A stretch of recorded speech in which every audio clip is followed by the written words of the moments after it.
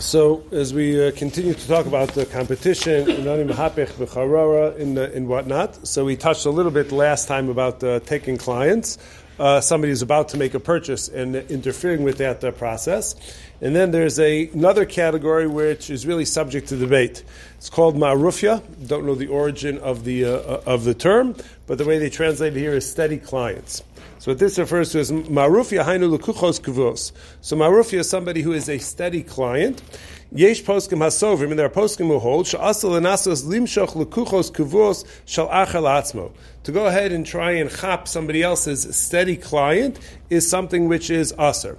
So we're not even talking about, as trying to think of an example, we're not even talking about that you have your car insurance with somebody, and you've had it with them for years and years and years, and you try and draw somebody, take him as to get car insurance from you rather than his current insurance guy. Because that may be that you're interfering while he has an active relationship with that person. Here we're talking about, let's say, somebody who's your mechanic. So you don't have an ongoing relationship with that person, but every time you have an issue with the car, so inevitably you always end up going to that same person. And somebody else comes along and says, hey, next time you have a problem with your car, come by me, I'm cheaper, I'm better, whatever it happens to be. So like we said, according to those who hold that this is prohibited, this is true, even though right now in the moment, the person, you don't have any car issues, I'm just telling you in advance, next time you have a car issue, come to me.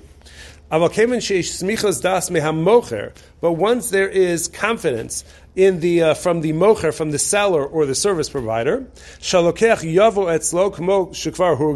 that he knows that every time this person has a car issue, they always come to me. As far as I know, they always come to me, and I'm expecting their business. So this opinion maintains that it would be prohibited to go ahead and approach that person, that customer, and say, I'll do better car repair, I'll do it for cheaper, I'll do for whatever it is. Is this only active, or is this passive? You sent out coupons in... So hold on, we're just in the introduction now. So now, harama maybe beishitosim aser ulo. So the Rama brings down two different opinions about whether it's aser. One saying it is, one saying it's not. V'yesh b'zeh arichos v'harbe pratim. And this is something which is a lengthy discussion with many, many details. Vein kam makom laharich, and we don't have time for all of those details. However, now let's say the customer comes to you and says, hey, I heard you just got your mechanic's degree, license, you just opened up a shop. Would you be interested in some business? So then everybody agrees that you could say yes. There's no problem with that. If the customer came to you, so then there's no problem to go ahead and sell him that stuff or for him to provide that service. And here's where it becomes a little bit difficult to pin down exactly the what's mutter or not. But you're allowed to go ahead and you're allowed to put out advertisements. So if you're a new mechanic in town, so you can send out in Chicago Jewish advertisers or whatever the things which go out, which advertise people's business, or an achenu. So you're allowed to go ahead and publicize the fact that you are a mechanic, good quality, cheap prices, whatever it is. And then if the person happens to be looking for somebody, so then he'll find your name. But as long as you're not directly approaching that person, provided that you don't approach the person directly. So direct mail? So this is where things get a little bit difficult. Let's say I don't approach the person directly, but right outside his home I put a sign, saying that there's, I'm advertising my services as a mechanic. So where you're going to draw the line in terms of what's just a general advertisement, and if he sees it, he sees it. If he doesn't, he doesn't. And what's considered to be a little bit more directed. So then that becomes, it's really a judgment call on a case by case basis. Now he says one last halacha tonight. The whole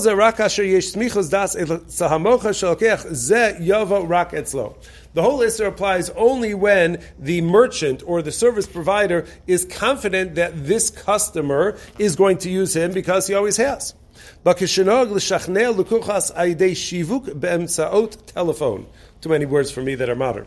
He says that in the event that you go ahead and you try and grab customers, people attract customers by telemarketing. They go ahead and they make cold calls, and they just, I've been getting calls from the police, something trying to raise some money. As many times I tell them to stop, so they keep calling. I think they call more when I tell them to stop.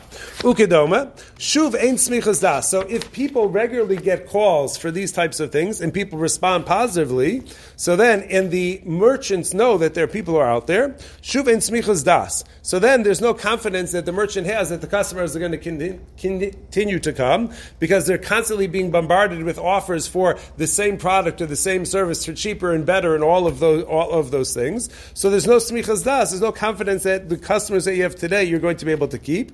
Kevin shagam goyim mitkashim lehitcharot. Certainly when there are also non-Jews who will open up mechanics shops and they're not bound by the halachas ma'arufia of those types of restrictions. So once anybody could go ahead and they could telemarket and they could directly approach people, and it's not something which is illegal, and therefore it's essentially an open market. So then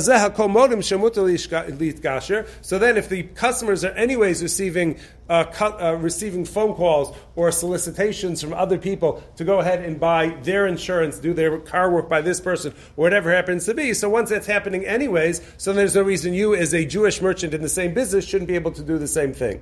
So it only arises, the shiloh only arises in the event that it's something which is pretty much a closed market. Yes?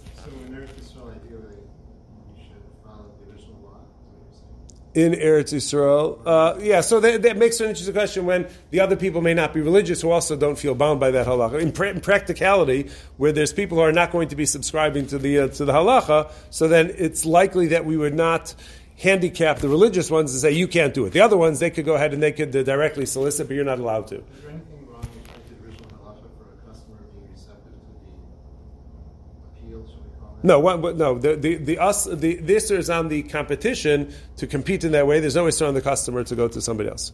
That remains his prerogative.